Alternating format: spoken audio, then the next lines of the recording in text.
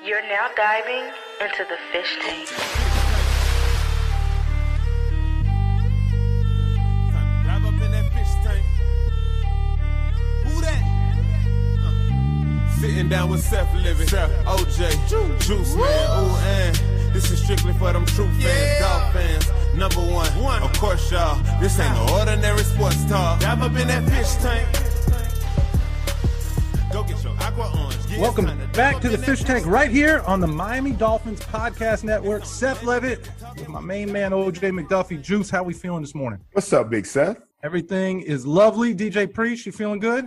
I'm feeling good, man. How are you? I'm great. So, Juice, we are stepping into uncharted waters here in the tank. Yes. You know, every guest that has been in the tank has played for the Dolphins, has worked for the Dolphins, has covered the Dolphins. But we're I guess some might say enemy territory. I don't look at it that way because I love this guy. But we are bringing in none other than Bart Scott, former Jet, former Raven, and a guy who said a whole lot of shit during that time and currently now in his role as a media personality. Yeah, Bart, he's covered some Dolphins too, Seth. He's covered some Dolphins too. Yeah, he's covered some Dolphins. You're right. That's a good point. In a whole other way, he's covered some Dolphins. Bart, how you feeling, man? I feel good, man. I'm glad we can get security clearance, man. I can be over. I don't know if I'm the Sith Lord or I'm the Jedi, but I'm glad to be on the fish tank today with you guys, man. It's been real, man. Thank you for giving me an excuse to have a life in the midst of this pandemic. It's like what's the movie with Will Smith when all he had was a German Shepherd? That's kind of how I feel right now. I Am Legend. Yeah. Yeah, I am Legend. I feel like I am Legend around here, man. So and that's interesting too, because you don't know if he was really the good guy or the bad guy. So it's kind of like what you're talking about. I see what you're doing. That's kind of deep, Bart. You know what I'm saying? Every once in a while I get philosophical in this thing. I read a book or two, and I feel like I get in my feelings and stuff. I feel like I'm next level intellectual until I realize that everybody else read that book a long time ago. You're late to the party. Well, hey, man, I know that you guys are, up in Jersey and New York area. You're dealing with a lot right now with the storm, and we tried to make this thing happen yesterday. Juice Bart was probably, I don't even want to know what type of safety rules and violations were happening there in the car. Oh, yeah. And we couldn't get it done. And what's that? They probably mailed me in 5 citations. You know what I'm saying? New York, they got all these cameras everywhere, so I probably got some tickets in the mail for what I was doing. Oh, that is not built into our budget either. But you look stationary now, not necessarily in the studio that you expected to be in, but we appreciate you making it work, man. I don't even know where I'm at, man. I don't even understand my surroundings, bro.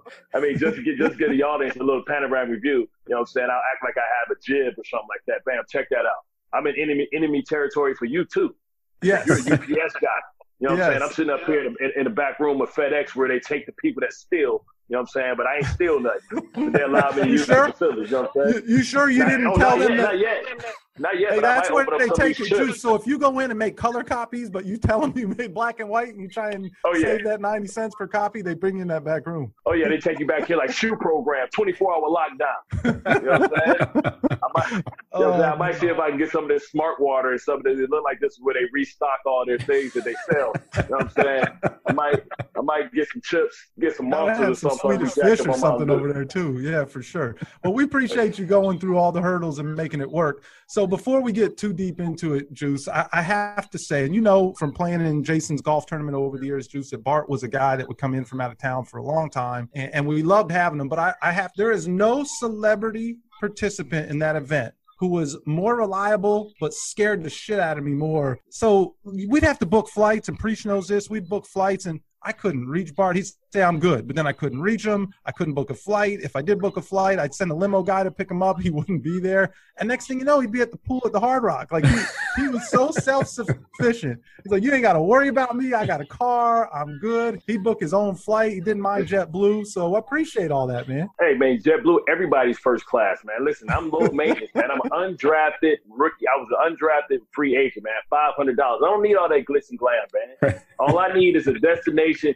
and a valid hall pass to get away from my wife for 5 days, and I'm good. I'll find it. I'll be like Forrest Gump, man. I'll be running and I'll get there. Don't even worry about me, bro. If I say I'm there, I'm there. We Gucci. That's exactly. We go through this, and after the second year, I realized it because we get ready to tee off at 9:00, and it's 8:50, and I'm looking for Bart. But then he'd show up and he'd say, "Hey, man, I'm good. I just need a pair of shoes." He'd go to the pro shop, he'd grab the shoes, dump in the cart, and he'd be great, man. It was just kind of Dub know how it is. Dub know how it is before you get to the meeting. everybody's like, man, it's time to get to the meeting. You got to hurry up, man. Dudes will go into the cafeteria, place an order, eat a sandwich, walk in with 10 seconds to spare. It's a science that happens, man. You really understand when you live it, when every day of your life is kind of mapped out for you, and people telling you where you got to be, you know what 10 seconds really is. You know what 30 seconds really is. I can eat a sandwich, digest it, drink a Gatorade, and sit down before coach walks through the front to address us for the team meeting, baby. The whole life's about a clock, man. Everything's about a clock. All the way till the zeros hit. No matter what. You're never disappointed. So let's jump into it, man. And we will eventually get to you wearing that nasty green and white, but we really should start at the beginning. So you mentioned it. You weren't drafted, but ended up having a hell of a career with the Ravens. Spent the first 7 years of your career there. And now I did a little research. You know, the old PR guy and me did a little research. I didn't have to call Chad Steele or anything, but I did some digging. And it looked like you personally, I think the Ravens during your 7 years played Miami 5 times during your career, but I think you might have missed one of those games. So it looks like you played in 4 regular season games against the Dolphins. But you only won one of them. You only won one of them. But then when shit turned to one. When it got real. In regular season. Season. But when shit turned to the postseason, it was kind of like men against boys. So what was going on there? Why were the Ravens such a tough matchup for the Dolphins of that era? Well, in the playoffs, it's different, right? You know, playoff mode, you know, we had a veteran team. We had a team that kind of had a lot of, you know, Hall of Famers on it. We kind of understand how to set the tempo when it's time for playoff time. Yeah. But I tell you what, man, you talk about Seattle Seahawks, you talk about their 12th man. Nobody has a greater 12th man than the Miami Dolphins. Really? South Beach is undefeated. South Beach is undefeated, bro. It is hard to focus when you leave in Baltimore and you go down to the Sunshine State, man. You got distractions all over the place. You planning it out. We know how it is. Guys already have their. Listen, I've never seen more people with more ecstatic to go to a strip club before nightfall than any other place in the world, man. Like, listen, if I can run to the strip club, have some fun, spend some bread, you know, come back, go to the team meeting, and go back to the strip club. For a bed check. Hey, so you like just keep my tab open? Keep my tab open. I'll be back. I'll be right back. I'll be right back. Somebody sit down and say, "You leaving, big dog?" No, bro, that's my seat, bro. It's like Kings of Comedy. Like, you know what I'm saying? How they say, like, black people, we don't come from the hope place. I don't hope. Oh my God, I hope nobody took my table. We wish when we come back from the strip club that somebody sat in our seat. Oh, you gonna kick in on this tab, bro? Oh yeah, I got 10 bottles. You gonna kick in on that? If you sat down, then you're responsible for what I bought at this table too. You part of us. No, come on back. Don't leave. Come on back. Put that card in here, man. We playing credit card roulette when it's over with to see who's paying for this thing. And guess what? You just got included. Hey, Bart, unfortunately, that's been the 12th man for our team, too. 6 days a week. 6 days a week. It was only 1 day a week for you, huh? You only had more about 1 day. We had it 6-7 days a week down here. And that's what I'm saying, man. It takes extreme focus. I remember, see, people don't realize this. I was supposed to be a Dolphin, right? So when I became a free agent from the Ravens, you know, I had Miami, I had the Giants, I had Kansas City, I had Detroit, I had Baltimore. Everybody wanted me back. So I was like, hey, babe, what do you think about going down to Miami? I was like, hey, you know, it's no state taxes. We'll get more of our bread. She's like, you know what? She's like, hey, babe, if you want to go down to Miami, we might as well just get divorced right now. I was like, you know what? You're probably right. She's a smart woman. She's a smart woman. I was like, hey, listen, that's the only place you can go. What's that place y'all got? Polo Tropical. What's that? Polio Tropical, yeah. Yeah. That's the only place in the country where you can go there, man. You can find a dime. Like, you know what, baby? Come on now. You retired. Come on out. No, you don't even got to work. Come on. Retire. No more slinging chicken. No more slinging chicken. I got you. Hey, so the girl who's cutting the chicken in the bag, you're gonna put on scholarship. She's like, yo. Listen, you don't go all in. Listen, I was never that far. Yeah, I put them on a book scholarship, not room and board. I get you on that book scholarship, baby. You good. You ain't got a copy and paste. A troppy chop and a wife. You walk in the Pollo and you're out here with a troppy chop and a wife. Yo, you do not have to copy and paste and print out books and copy your classmates. You good. You gonna have the leatherback, baby, hard copy. You good, hard copy. You got the top of the line books. You good, baby, and a book bag coming with it. A JanSport. It ain't gonna be no good one. You gonna get that JanSport. Good backpack. But I'm curious because in the NBA, you know, we've seen that where guys are in town for 2-3 days, and certainly the nightlife can take over in a heartbeat. But in the NFL, certain coaches aren't letting you out of the hotel. it sounds to me like you guys were at least, well, maybe you weren't. I don't know. Did you have the freedom to leave and just be back by curfew, or were you guys just doing what the hell you wanted to do? Listen. We understood in Baltimore the inmates ran the asylum, man. And then when we went to New York, it was the same thing. It was like, as long as you come out here with that action, it's all good, boss. As long as you're giving me what we want. Hell, the coaches was out having a good time too. I mean, you leaving a damn winter storm, and you coming back, and of course you're gonna have a little fun. But you got to think, Samari, Ray Lewis, they lived there. So they were going back home. You know what I'm saying? It was probably hammer time for them. They probably had work waiting for them at the crib. Well, there it is. So we know the true 12th man. We should embrace that more, Juice. Listen. And this thing, even Superman himself, the GOAT, the greatest of all time, is not immune to it. When the Patriots come down there, no matter how great they are, always struggle in that. Fair always point. struggle in Sunshine State. That's a fair point. They coming from New England. I mean, they may see a couple Cape Verdeans up there, but they ain't seeing all that action. They ain't seen no melon like that. No. They ain't seen no tone. They ain't seen no bronzing like that. They come down there and lose their damn mind. Like, I don't care what Bills say. Yeah. Hey, Bills, guess what? Guess what? We in the weak division. We going to win it anyway. We going to have a great time today. But, you know what I'm saying? You want to get back to the rivalry and all that stuff, but that's why we were always struggling down there. And always, you know what I'm saying, you had to load up on your pickle juice. You know what I mean? You just think, you coming from an environment where it's cold, you got wind chill, and then you go here, man, and you damn near like frying like a piece of bacon. And what y'all do is y'all make sure that we have to wear the hot jersey. That's right. That's on the other side. That's then right. all the fat guys, like they out there sizzling like bacon. Like, I can't catch my breath. Y'all over there in the shade, y'all over there feeling good because y'all been laying out. You know what I'm saying? You know how it is, like that first cold day of the fall or that first hot day of the spring. You got to adjust to it, man. It was hard to adjust, man. It's an unfair advantage. They should force y'all to make a dome and make sure y'all have a sliding roof. You guys should have the number one advantage, not only about South Beach, but because of the elements, because the half of the people that come there are coming from a place cold in November, December, and y'all should be able to jump out, no huddle, and be able to get it. But the great thing is y'all always had incompetent coaches. No, that's a matter of perspective as far as that being great. Right. No comment. If this was pre-Dolphins podcast network, we might have a different level of conversation here. Bart, let's It's all fun. They know we just having fun. They jokes. It. This is entertaining, man. We trying to get clicks. We just trying to get clicks, Dolphin Nation. Don't be taking it so serious. You know, I'm trying to get a sponsorship from Hard Rock. Hey, something we did take serious is 2008 season, man. You know, when you guys actually handled us twice that year. But that was the year where you brought out the Wildcat, you know, and we saw how the Finns went up in New England and what they did to those guys. And we've never seen anything like that. We beat them like that. But, what did you guys think of that new offense when you saw it? I mean, you guys were stacked in your position, linebackers. How did you guys feel about the Wildcat? Well, I mean, first of all, whenever you got Ricky Williams in anything, I mean, him with a head start, you trying to be flat-footed and catch up with them. It was all about deception. But the thing is, us having Rex Ryan, he was a guy that, think about his encyclopedia of information from every type of offense. And the fact that it was an older offense that had been created a long time ago that maybe the rest of the league hadn't really seen. Rex just dialed up some of the concepts from his dad because he can call his dad and remember and break it down for what it really is. And what it really was just an option, but really it was a power running game. It was just disguised with a lot of things that was designed to really fool your eyes. You have to break it down. Who's in motion? What's the formation? And what's the three plays that they can do? Because it has three options off of it. But what we always took advantage of was the fact that, okay, we understood that Ronnie Brown's back there. That makes it 11 on 11, right? So that makes it 11 on 11, but also he can't throw the football.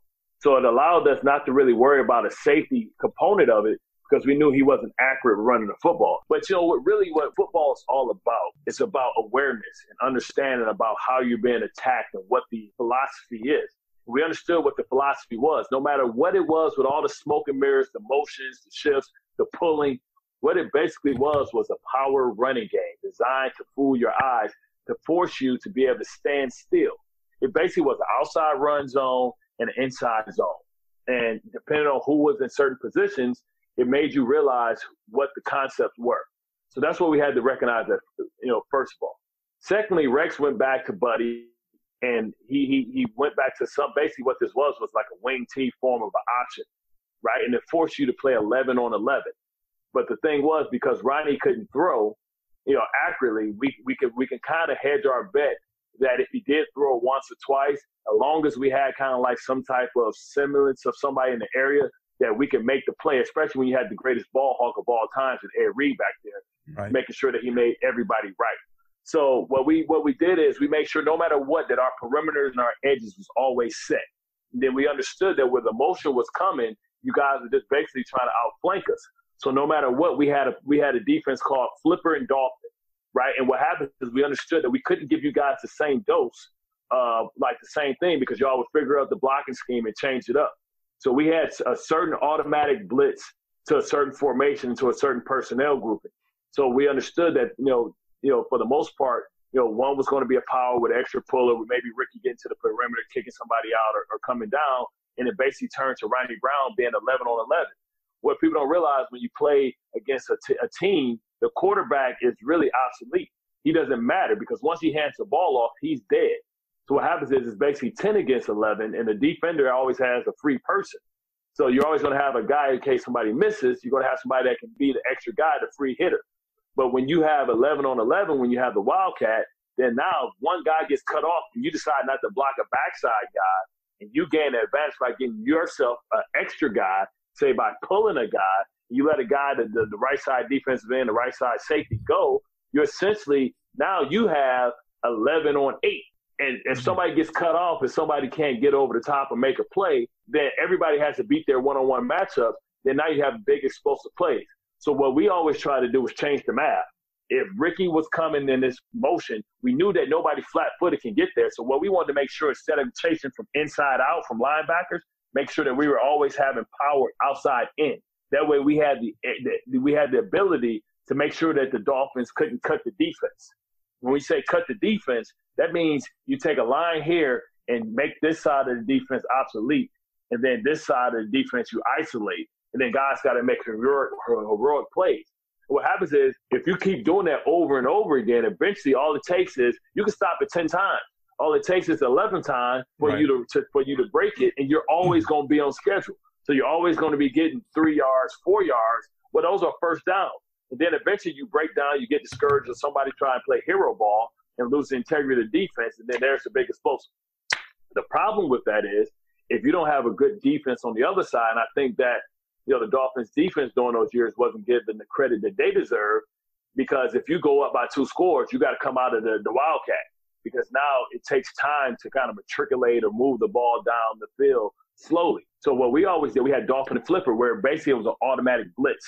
So like what it means is instead of, coming down, say like we had Dolphin. Dolphin means that you're taking the dive immediately, the defensive end, coming down flat, and then the linebacker automatically is going to free straight and widen his alignment so that he's going to be able to replace the wide guy, outside in case they hand it to Ricky.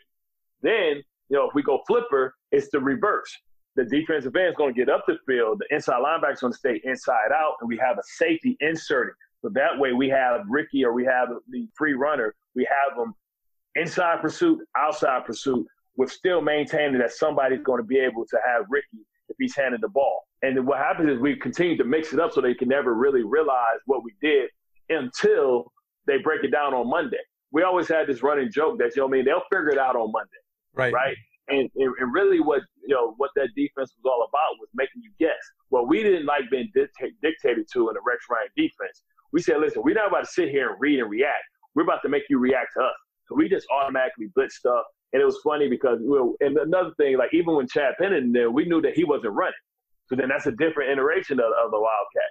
And we knew that we love Chad. We love Chad to death, right? Because he's still a member of the Jets Nation, and he tells all these, he comes in, he teaches, and he's still around.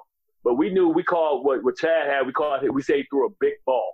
And when we say he threw a big ball, that means that ball was heavy as hell because his arm was so damn weak that because of the surgery that we knew we could see the ball spinning. That's how slow the damn ball spin. You count the rotations? Yeah, it's like 1 Mississippi, 2 Mississippi. Yep, it ain't there yet. Go ahead and pick that, Ed. So what we used to do against him is we would pack the boundary with coverage. We put all our coverage to the boundary because guess what? If you throw a big ball, what's the hardest throw, Duff? The hardest throw is the 15-yard out. That's right. Because it's 15 yards, but it's like 50 yards in the air. because you got to account for the distance down the field and the width of the field. The width of the field, if you're on the left hash, you thinking like we all run the gassers where we kind of jog and then we sprint in between the hashes. That's probably from the left hash to the sideline. It's probably 40 yards. So that's, or let's say 30 because 53 yards wide. Yeah, so it's 30 yards plus 15 down. That's 45 yards. You got to have a cannon for 15 yards.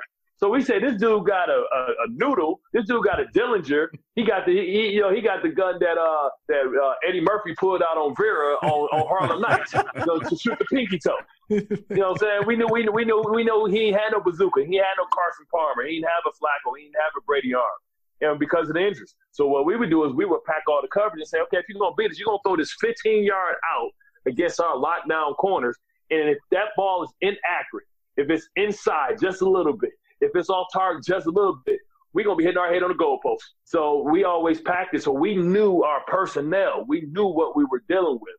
And so when we went down to play them, we was like, all right, we know they've been kicking everybody else's ass, but we about to shock the world today, baby. We about to show them what time it is. We got a plan for this. And one time I hit Chad, I thought I killed him. I knew for a fact that a flag was coming. But, God bless Chad Hart. He didn't have enough Pro Bowls to get that flag.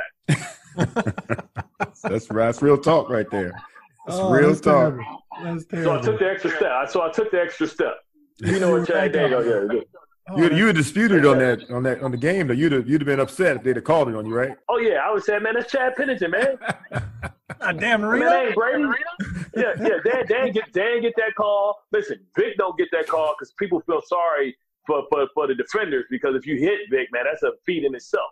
If you hit Cam, they don't protect Cam. You know what I'm saying? Maybe Russell gets that call. Like in today's era, a lot of guys aren't qualified to get that call. You know what I'm saying? Right. So, I knew at that point that Chad wasn't getting that call. You know what I mean? So I was like, you know what? Let me give me a highlight tape. But when you win, the next week they do all the highlights. I was like, man, I'm going to get this one. I already ran 11 yards. What's 12? Know your personnel. I love it. He laid there like this, and I heard go, I was like, oops. I tried to distract the ref. Bro, look, it's incomplete. You know what I'm saying? try to distract him. You don't want to look at him. You know what I'm saying? Chad was laying down there. He tried to pull that banana and tailpipe too. He was trying to act it out too a little bit more. Like you wasn't that hurt. It was like boo, boo, boo, boo. Rich dude, motherfucker. First of the month. Don't be pulling that falling down the stairs, shit, Chad. You conscious motherfucker. Get up. See, that's the stuff we don't hear, Juice. Now we I know. It's great side. Great point. And I appreciate you breaking down that defense on the Wildcat. I think Travis on drive time is probably going to go nuts and go pull some film and watch all that. Right. We don't normally get that deep in the X's and O's. It was really good. Let's back up a year. Let's back up 1 year to 2007. So 07 was the absolute low point in this franchise's history. Okay, we start off at 13, finish the year 1-15. It's just a horrible season that we don't like to relive. But since you are here, Camera Zero, what's his name? Was that one game? Camera Zero. What's the dude? Camera Zero. Camarillo, man. We love Camera Zero. We love some great Camarillo. So let's talk about that, man. So for a lot of reasons, that had to be a frustrating day for you, I'd imagine. But what I'm curious about is, number one, as a defensive player, when you see that, you're playing this team that's 0-13. You've got the ball. I think it was Jamal Lewis in the backfield, and you've got the ball on the 1 yard line there. How pissed off were you that you guys didn't go for it on fourth down? Crazy, man, because first of all, we weren't going nowhere anyway, so who cares?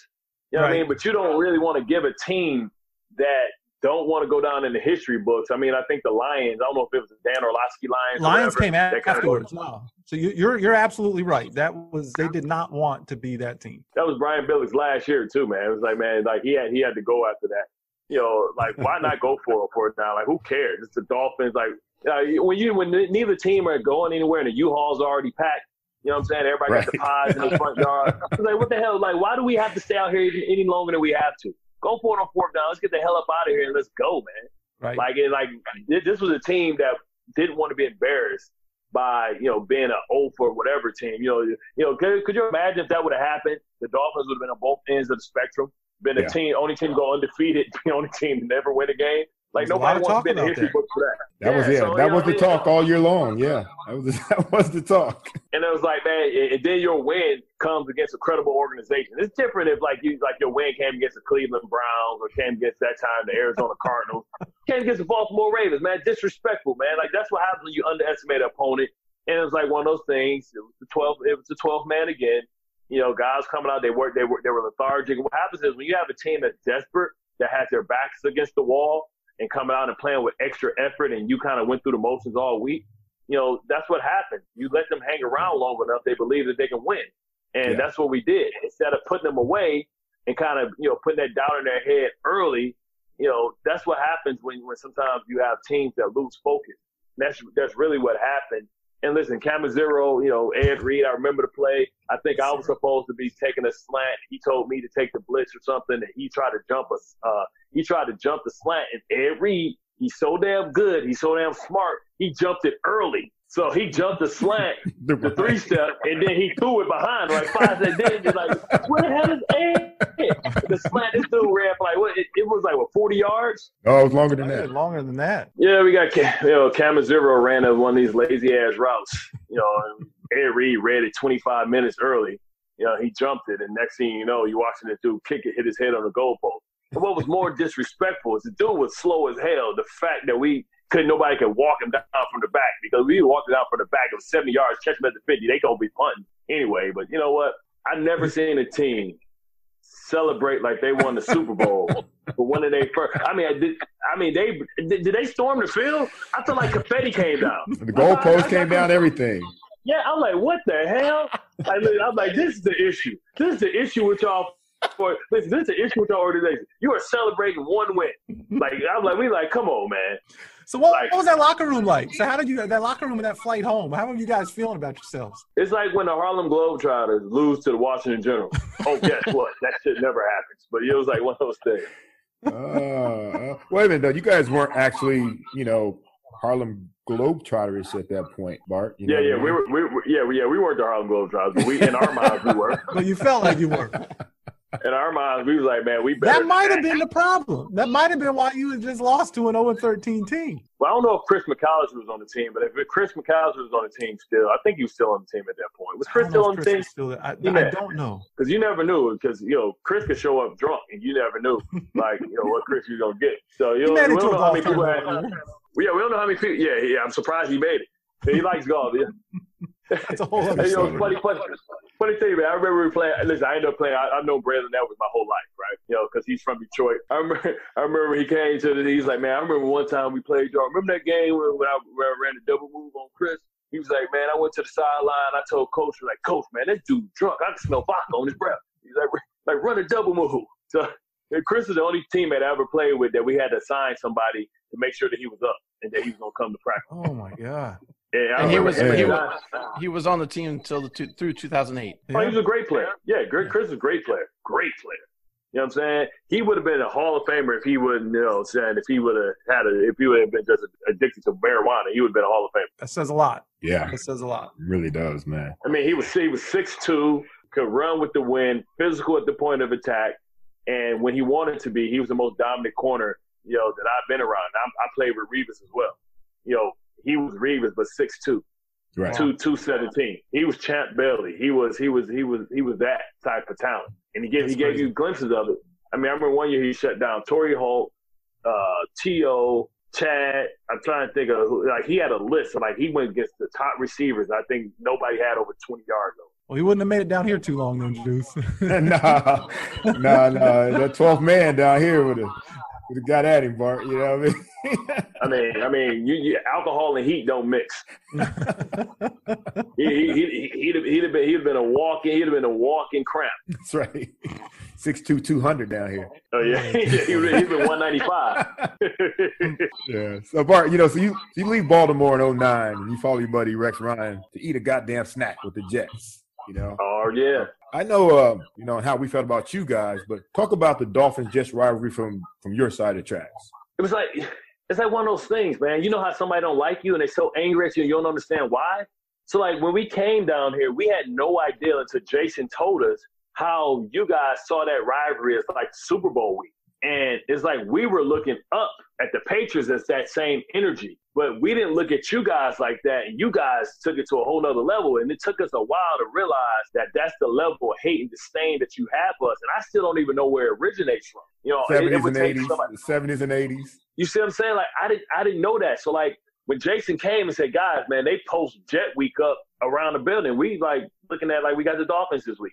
And, like, that rivalry was heated. And you can feel it sometimes from, like, you know how, like, you can tell that somebody must have said something bad about you in the meeting because they had gassed somebody up. Because I forget who it was. But y'all had somebody. He was like a little gnat. Like, bro, he was like Patrick Beverly. Like, bro, what the fuck are you doing? It's like, where's all this hostility and energy come from? I don't even know you. You ain't doing it today, Bart. It ain't going down like that today. You're like, what? What the fuck is this dude? So, like, it took a while for us to kind of adjust to kind of what was going on. And then Ryan Tannehill was, like, something that added something on to that type of offense that you guys had because he was an athlete. He's really a wide receiver playing quarterback because of what he did in college. So he was more athletic, so you couldn't get away with some of the sins that you used to get away with. But the Dolphins was always a tough matchup. We always handily just beat the hell out of the Bills. And the Patriots, we would normally split for the most part. But the Dolphins, it was just tough, man. It's a different type of energy, man. Like, and we just sometimes we matched it. Sometimes we had a great game plan. Sometimes it just didn't work out that well. You know what I mean? Because we never had a dominant offense all the time. I mean, I can remember even going back to the last one that I've ever played in. I mean, you got Santonio Holmes. We trying to go to the playoffs. And we got Santonio Holmes arguing with the offensive lineman in the huddle. We like, man, what the hell's going on, man? It's something about that heat, man. People lose their damn mind. I don't know what's going on, but he was from down here, man. Yeah, Santonio's from the Muck. He should have known better. Yeah, Muck City. Yeah, I mean, it's a physical rivalry. I mean, that's what I appreciated because to me, quite frankly, like coming from the division with the Steelers, the Browns, and even like the Bengals, those were physical teams built for Midwest type football. And I come over to AFC East, and it's like soft, like finesse football, and everybody trying to be smarter than you and trick plays and throwing this and that. And I used to love the fact that when I went against the Dolphins, I can kind of have that feeling of being able to say, hey, my balls are bigger than yours. You know what I mean? It was like that. I mean, that's the kind of football that I like to play. You know what I mean? I always hated going against the Andy Reid teams where they trying to do screens and shit. Like, man, come on, man, it's like you're a brawler and you want to brawl and this dude want to fight. You want to dance. You got to try and cut him off. You're like, man, come on, let's football. Let's be some tough guys. Let's see who got the bigger balls. He's like, nah, man, I know you are, but what am I? Like, what are you talking about? Like, I'm too smart. I'm not gonna get hurt, man. I gotta have a life after football. Like, man, what the hell? All right, we playing one of these games. All right, Rex, dial up the blitzes. These dudes don't want to fight. Oh, okay. Well, that's an interesting perspective on the rivalry. I hadn't heard that one, but you just mentioned it. Because Tony Sperano was a tough guy, so he believed in tough guy stuff. You know what I mean? God rest his soul. He believed in tough guy stuff. So, like, I loved it. Like, come on, man. All right. Was it Richie Incognito? Y'all had Richie, didn't y'all? Mm-hmm. Yes. We did. Yeah, I mean, oh, that's right, the whole bully gate. Yeah, I mean, because I used to try and fight him all the time. Like, one time I chased him into the locker room. You know what I'm saying? Like, they had to grab me. I was trying to. While he was in Miami? No, not in Miami. When he was in St. Louis. Oh, okay. Really? Oh, yeah. Listen. So what happened that you had to chase him into the locker room? He'd be on that bullshit. Right? And this is one thing. We can be on bullshit on the, tough guy stuff. But when you start doing stuff, diving at my knees, stuff like that, then this ain't even about football. Like, no, right. I'm going to see you. What's up? Like, straight up. What's up? You know what I mean? So I remember chasing him. Like I told him after the game I was going to kick his ass, right? And then so, like he was on that tough guy stuff. So, like, afterwards, he thought I was playing. I swung on him. He ducked, and he started running. I tried to chase him to the locker room where he was in Baltimore. And his coaches, and they all grabbed me. Then I tried to fight the Rams coaches. I said, because y'all coaching that shit, I'm about to whoop y'all ass too. And like, Bart, he's crazy. It's not on us. And I was like, so he called my agent, like, man, yo, what's up with Bart, man? Like, no, Bart gonna fuck you up on site, on site. And I'm from Detroit. It's on site. You trying to take money? I was waiting for that Detroit part to come out. Oh yeah, it was like, yo, on site, bro. Ain't even no words. It was gonna be some Levi Jones, Joey Porter stuff, some Peasy stuff. It was going down like that, like whatever. There ain't got to be no teammates around. I see you at Applebee's. I'm kicking your ass straight up. So he can be. Listen, I'm telling you. Listen, what's a goon to a goblin? What's a goon to a goblin? So he was that Mr. Tough guy. He's that tough guy to everybody else. I don't give a fuck. I'll whoop your ass, Richie. I'm telling you. I'm telling you. On site, I was gonna whoop that ass. Right, let's hope he doesn't have to make any copies today in New Jersey. So let's hope he doesn't have to make any copies today in New Jersey, or this whole podcast might fall apart. It's gonna keep the camera rolling though. Hey, he gonna be around this bitch looking like he got cut up, by a razor blade. Have a bunch of paper cuts. I'm gonna beat his ass with a stack of copy paper. Oh, I love it. All right. Well, so you said you weren't it's too good. You said you weren't as familiar with the rivalry until JT shared it with you. And so that's a perfect segue into my next question, because you ended up playing over the course of your career with a handful of Dolphins, some prominent Dolphins, and certainly JT was the most prominent of them all. What was that like? Because I know you guys got very close, obviously, just, from my work with the foundation, I saw how close you guys got. What was that like with JT? You had played, as you said, with future Hall of Famers in Baltimore. Yeah. And did you know JT before that? And how did you guys bond so quick? I did, because I was a scrub. You know what I'm saying? Like, listen, I understand. You know what I'm saying? I wasn't invited to the rooms that JT was in. You know what I'm saying? He was up in the rooms with the Bruce Smiths. You know what I'm saying? The Jonathan Ogdens, the Ray Lewises, the Ed Reed. Yeah. Man, I was down there with the dudes. You know what I'm saying? That they didn't come through the front of the door. You know what I'm saying? I was down there with the scrubs. You know what I'm saying? Every once in a while they let me up. I mean, it wasn't until 2006 when I took my career to the next level. I stopped being like a special teams guy where I got up. Listen, most disrespectful shit ever happened in my life, man. I was playing special teams. You know what I'm saying? I'm still trying to find my way. Nobody really know who the hell I am. Yeah, so I'm sitting there, man, and I'm talking shit. I'm like I always do. My nickname was the Mad Backer. People know me for Can't Wait, but everybody else know me as the Mad Backer because I was always fucking fighting. You know what I'm saying? So like, I remember Dion. Like Dion got I got an autograph jersey in my basement from Dion. It said, "Bart, quit cussing." Like, yo, why are you so bad? Like, you need therapy. Like, fuck you, Dion. But anyway, so like, I'm coming on the field. I'm talking shit. I'm fighting. I'm on special teams. And Warren Sapp touched me by my shoulder and turned me around. I was like, who the fuck are you? Oh, motherfucker. So disrespectful. Man, I started knocking motherfuckers out on that field. And it was special team. I was just knocking motherfuckers out for standing around. You stand around knocking your ass out. Every time this fat ass came on the field, I was like, motherfucker, that's who the fuck I am, you fat fuck. It got to the point so bad where he wouldn't even listen. He wouldn't even look at me. He would just come out and walk backwards. So I couldn't turn shit up. Fuck you. Your fat ass hear me, bitch. Fuck you, motherfucker. Bart, I love you, man. I love you. Warren Sapp is not the most popular guy here in the tank, so that's a great story to hear. Okay, listen, I'm an equal opportunist asshole. I don't give a fuck who you is. I got smoke for anybody. I fight anybody. I don't give a fuck. So dial it back to then. Where did you and JT connect in this? Because he and Sapp got. Yeah, but no, game recognized game. JT's a nice guy, man. He's like, we used to call him Xerxes. You know what I'm saying? All he had to do was pierce his nipples and shit. He'd be Xerxes, fake Boris Cujo or whatever. You know what I'm saying? He's just a good guy, man. You know what I'm saying? Listen, we understood, like, he was brought in for a reason. You know what I'm saying? He was brought in to kind of help us win. He's such a professional, you know what I mean? He's a role model to guys that we aspire to be him. You know what I'm saying? He's a guy that wasn't given anything as well. And he's a guy that really don't fit the bill of greatness. I remember playing with, being coached by Mike Singletary. He's my linebacker coach. And he told me one thing. He said, listen, greatness comes in every shape and size.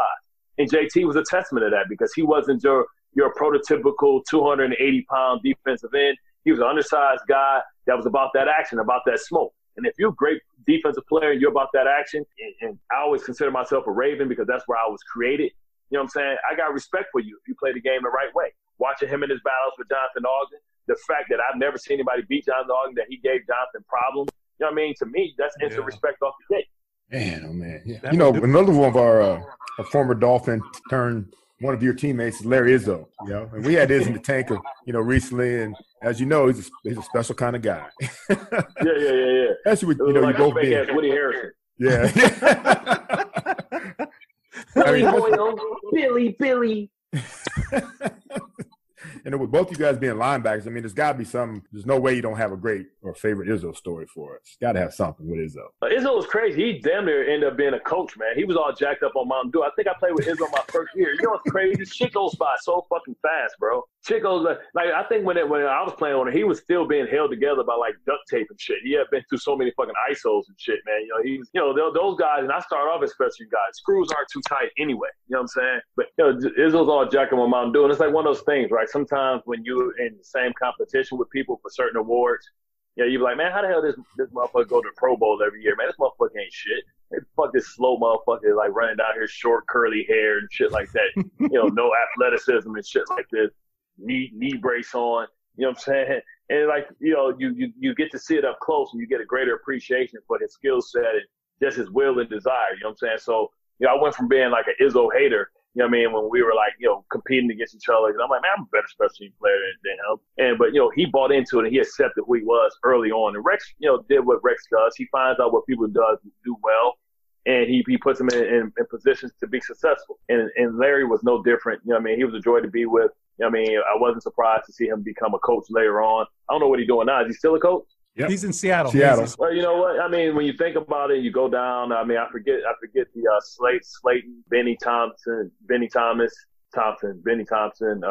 think about Metcalf. You think about of course the guy up there in Buffalo, Tasker. You know what I mean? Like you think and you get a greater appreciation. Now, I know they're starting to eliminate like the special team aces as they phase out the kickoff and you know you can't have wedges and certain things, but you know, I think, Larry was one of the last of a dying breed. You know what I mean? I remember Harold Morrow. There used to be guys that made their way in the league, and you look up and it's 10, 15 years in the league or 10 or 5, 10 years in the league, and it's all on special teams. And they were simple. They were selfless. Yeah, they were selfless players. You know what I mean? And, you know, these guys weren't born. They were built. You know what I mean? Special team guys aren't born to be great football players. They're built. They're self-motivated. They're hardworking. And that's what Izzo was, man. He was a joy to be around. That's awesome. Hey, Bart, I'm going to jump into the next question real quick. But we still have you, but we lost your video. But you still can hear me? You lost my video again? Yeah. But we can just roll. I guess if you've got to move pretty soon, we've got like 1 or 2 questions, so we can get through. All right, I can just give y'all my JT story. You know what I mean? The last time I played against him when he went back to the dark side. Yeah, go for it. Yeah. So like, you know, we just went to an AFC championship. You know, JT had the game of his life, man. You know what I'm saying? He kind of turned the clock back, you know, had a tremendous season. And, you know, we wish he would have stayed, but, you know, salary cap and money and stuff. So he decided to go back to Miami, the dark side. And, you know, at that time, I think after that was the season that, you know what, that was the San Antonio implosion season, I believe, right? The year after Can't Wait, we didn't go to the playoffs. We finished 8-8. We had to win. But it was like one of those things where I had to be on special teams, me and Dave, because like, you know, everybody who knows, man, what's the old coach, special team coach name? I can't think of his name. Westhoff. Right Westhoff, yeah, Westy. Yeah. So anybody knows Westy. First of all, Westy's full of shit, right? Love Westhoff. Westhoff told us that he created the onside kick. Say, motherfucker. Really? So we had to go back to like the 1800s or something like the early 1900s and show the first onside kick. He would you let him tell it. He was the reason that the Dolphins were successful, not shooting. You know what I'm saying? Like, man, Westy, come on, man. You created the onside kick, man. Like, man, come on, Westy. But he started that. Anyway. Actually, he started what he did, Bart. He started that big bounce that Lindo Mara used to do. That, you know, big hop. Were they driving into the ground? Driving into the ground. Well, listen. Well, say that. Say that. Don't say you created the damn onside kick, man. Say you created. That's like James Harden said he created the Euro step. We'll take that. Don't say you created the layup. Right. Like that's a big difference. You created a technique. You didn't create the whole damn rule. Right. That's right. I love it. That's right. I love it. So Wesley like all about the special team. So he knew I come from a special team background. He's like, Bart, man, listen, I'm gonna need you on some of these major like punch, man. He's like, because they leaving their defensive they defensive stay out there, man. They got Jason out there, DMs. I need my best guy. So me and David Harris got to go on special team. So like we know we about to, you know, it's like nobody cares, like nobody going nowhere.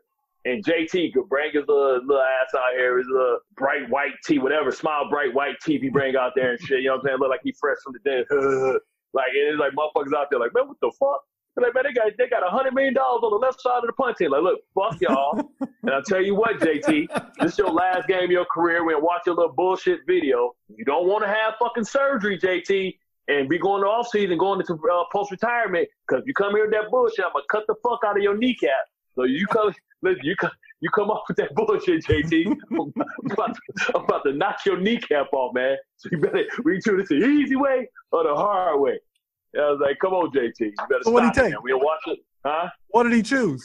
Oh, the easy way. He's like, Their brother-in-law, Seth. They had the brother-in-law. Yeah, like, fuck that. like me and David, we love you, JT, but me and David will hollow the shit out of you, and you'll be doing fucking rehab your first month into retirement. He said, "I'll pass." Yeah, he waited. He almost returned that damn fumble for a touchdown. He almost returned it. That's hilarious. I know. Man. But that little baby neck roll they always have, he was in faster. He had a fucking baby neck roll on his little skinny ass neck. Oh, it's too good. There it is. Drive it home, Bart. There it is. Oh, he can't see. He can't see it. He can't see it, Preach. So look, I know you got to get out of here, Bart, and I know that we've been through a lot to make this thing happen. But there's no way that we could have you on our podcast. And you alluded to it earlier. We can't let you go without two words that have become more synonymous with you than your own name, and that's "can't wait." So, no doubt, man. How spontaneous was that? Like, was that some planned shit? How spontaneous was it? And did you have any idea it would become what it became? You got me? Yeah. Did you hear us? Yeah. I got the question, but it's about to die. So I'll tell you what. You was talking about "can't wait." Yeah. You talking about? Shit. I went full Tropic Thunder on that joint. No, hold on. Okay. You can hear me through the phone. You can't hear me through my. Correct. Yeah. This is just one of those, like, we've been getting our ass kicked all game, but we're holding a 1 point lead in the fucking finish line. We're watching the clock. We just got to get there. We got you. Yep. This shit's going to sound so smooth, though. It's going to sound like, it's going to be one of my. There it is. Perfect, man. Just jump into it. All right, cool. You were asking me about "can't wait." Like, did I plan it out? First of all, nobody planned to beat the Patriots, right? Especially in Gillette during the playoffs. Right. But it was like one of those instant moments where it was just like I was just, because we had got our ass kicked like 3 weeks before, and what we always hated is people act like we didn't beat the Patriots in the regular season. We had beat them the first game, and they beat us the second game, and it's like always about matchups and who has the best game plan. And every once in a while, Bill has wrinkles and Rex has wrinkles, and the adjuster adjusts to the adjustment. And, that's what happens when you have two great defensive minds and a great offensive mind and defensive mind on both sides. It's like they're playing chess. And, we had a game plan and we did something that we knew that they didn't think we were going to play. We were an aggressive man-to-man team that took advantage of that and ran a lot of pick routes and things like that, forcing people to communicate with motion. So we decided to play zone the entire game, which is something unique that we never did. And we're able to, get the upper hand, which is something rare when you think about doing that, especially in Gillette. And I was full of Tropic Thunder, man. I was just beside myself, man. I blanked out. And actually, when Sal Powell saw me, I was over there cussing out the mascot. I was trying to whip the mascot ass. You know what I mean? Because he was over there, like, you can't see his face, but you can know what he's thinking, with his mannerisms. Hey, somebody told him Richie Incognito was in that suit. That's what it was. Yeah, exactly. I was going to knock that fucking chin off, looking like the tick. Looking like Ben Affleck, what I'm saying, that big ass chin. So it's like one of those things where Sal saw me kind of going Tropic Thunder, and he did a masterful job and just kind of set me up. And where the whole "can't wait" came is, I was kind of elaborating on kind of how I felt, getting it off my chest. And in typical Sal form, he's probably getting to wrap it up from right. ESPN. But who the hell would wrap something up when I'm spitting hot fire like that? I'm spitting that guideline shit. You know what I'm saying? Like, it wasn't like that was it wasn't like it was some boring thing. I was pretty much telling everybody, fuck the Patriots, that they defense soft and blah, blah, blah, and all that stuff. And you won't rap me? Right. You gonna rap me in the middle of my sentence? So if you were talking and somebody's like, all right, I gotta go. You're like, fuck you, right? So like in my head, I'm saying? In my head, I'm like, what? I'm like, see you in Pittsburgh. When you finish talking, fuck, can't wait, motherfucker. All right, peace. Deuces, motherfucker. Bye.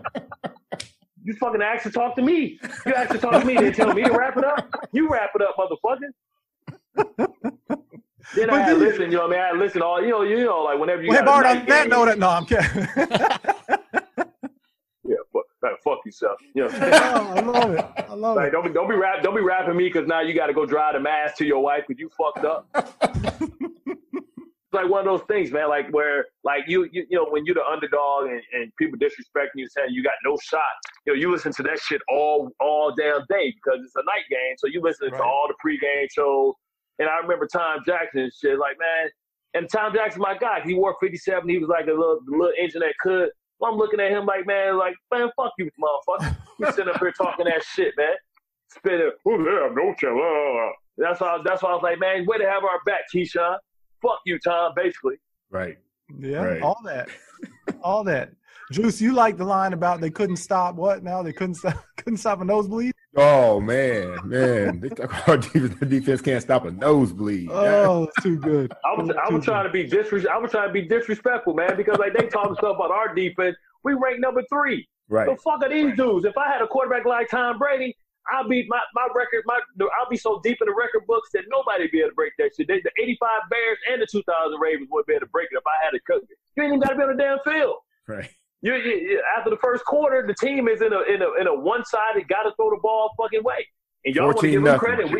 14-0 automatically a lot of times. Exactly. So you're looking at that. I'm working with Mark Sanchez. God bless him. You know what I'm saying? But he trying to figure the shit out. Like what you talking about? For us to be third without a premier Pro Bowl quarterback, that shit's amazing. Fuck y'all. Fuck you talking about? Can't wait. I love it. We can't stop nobody. Who the fuck y'all gonna stop? If y'all done had this quarterback, you motherfuckers would be goddamn laughing stock of the goddamn fucking NFL. Reason our defense so good because you motherfuckers never on the fucking field. So it came out of the Mad Backer Detroit, fuck you, don't disrespect me. But then it became this thing, right? I mean, how quickly did you realize, I got to ride this? Man, I thought I was going to ride it if we would have if Schottenheimer dumbass don't fucking run the ball on the 1 yard line with the fattest tailback in history and Sean Green instead of trying to be cute and throw slants twice and give it to LT who couldn't jump no more. We would have been in the Super Bowl, and JT would have been able to ride off to the sunset like Shane with a title because we'd have kicked the Packers' ass. We had held the Packers to 9 points early in the season. Wow. Damn. Wow. Yeah. So I guess it wasn't mad, Mark. The Packers didn't want no smoke. They knew that because we had got better offensively. We held them to 3 field goals, and one of them was because our dumbass punter thought that it was He used to do this thing. Steve Weatherford used to drop the ball on purpose so he can try and show how athletic he was. Everybody see how cut up he is now, stuff like that, bodybuilder, Adonis. But he was a decathlete. So he thinking like, he drops the ball and he runs like 15 yards. And he gets up and he thinks he's got a first down. This motherfuckers don't realize he's 10 yards short. He's just at the beginning of the fucking marker because you're a punter, you're 7 yards back. So before you get to the line of scrimmage, that's 7 yards. It was like 3rd and 15. So he ran like 12 yards and thought he had a first down, started pointing like first down, like, no, dumbass, first down this way, fucking Aaron Rodgers. And they kicked the field goal. They got the ball on the 48-yard line. Not that you're bothered by it. But so the anger had to subside. And now, I go to your Twitter handle. It's hashtag can't wait. So, like, at some point you realize there's a marketing opportunity. Well, I mean, I think anybody like the timeout by Weber. First of all, Richard Sherman tried to swagger jack my shit. It didn't come off authentic because he did that same interview twice. He's trying to be me. It's only be one original. I said that shit with my chest. His shit was made up. My shit was from the fucking chest. You know what I'm saying? That's why people fuck with it because they know that shit was original. On that note, man, I know you got somewhere to be. We really appreciate you taking the time. It was I can't think of a better guy, Juice, to be the first non-Dolphin to dive into the tank. And I don't know that anybody else will ever live up to it. I couldn't wait. So. Oh, that's 10 cents. I own that shit. Pay that man. Pay that man his money. You my guy, man. It's all good. You can use it freely. Man, that was great, man. I lost my mind when I saw that live, man. I lost my mind, Bart. You have no idea, man. That dude there, you still want to play another 4 quarters, it seemed like. Oh, yeah. Hell yeah. I was just getting warmed up. Yeah.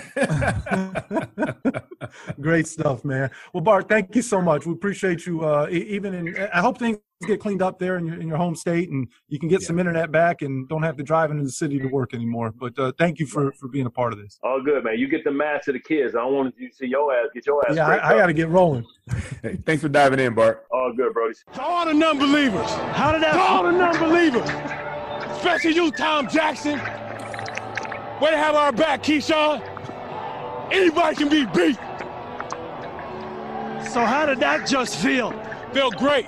Poetic justice. Hey, thanks a lot. We know we were a much better team than we came up and represented ourselves. Thank you. And we're pissed off. We was ready to come back and show what type of defense, what type of team this was, what kind of character we had. We take a lot of slack. People gave us no chance, like we barely made it in playoffs. We're a good football team. It looks like this team played with anger all day. Why, Bart? For all you non-believers, disrespect us, talk crap about the defense like we ain't the 3rd best defense in the league. All we hear is about their defense. They can't stop a nosebleed.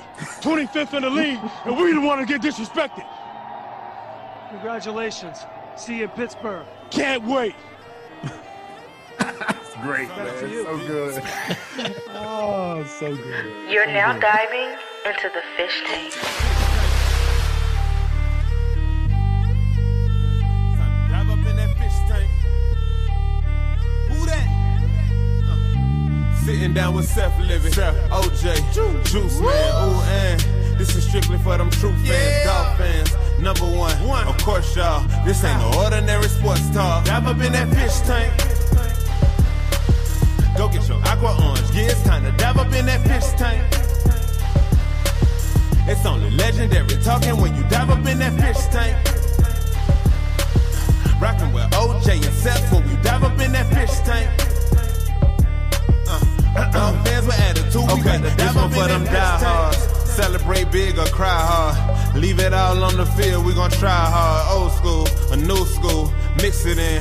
Feeling like we up close when we listening. Dolphins tales, in Miami is the deep end. We vibing with our favorite players, no secret. We get with Seth and McDuffie, bringing up stories we never heard to the public. Bet we love it, Dolphins fans never budget. We loyal to the team, whether happy or we upset. We be like, what's next? Don't switch the subject, you know it's all about them fins. And if you ready for that water, time to dive in. Don't switch the subject, you know it's all about them fins. And if you down with Dolphins Nation, time to dive in. Don't switch the subject, you know it's all about them fins. You looking at that fish tank, it's time to dive in. That fish tank. Go get your aqua orange, yeah, it's time to dive up in that fish tank. It's only legendary talking when you dive up in that fish tank. Rockin' with OJ and Seth when you dive up in that fish tank. Dog fans with attitude, we about to dive up in that fish tank.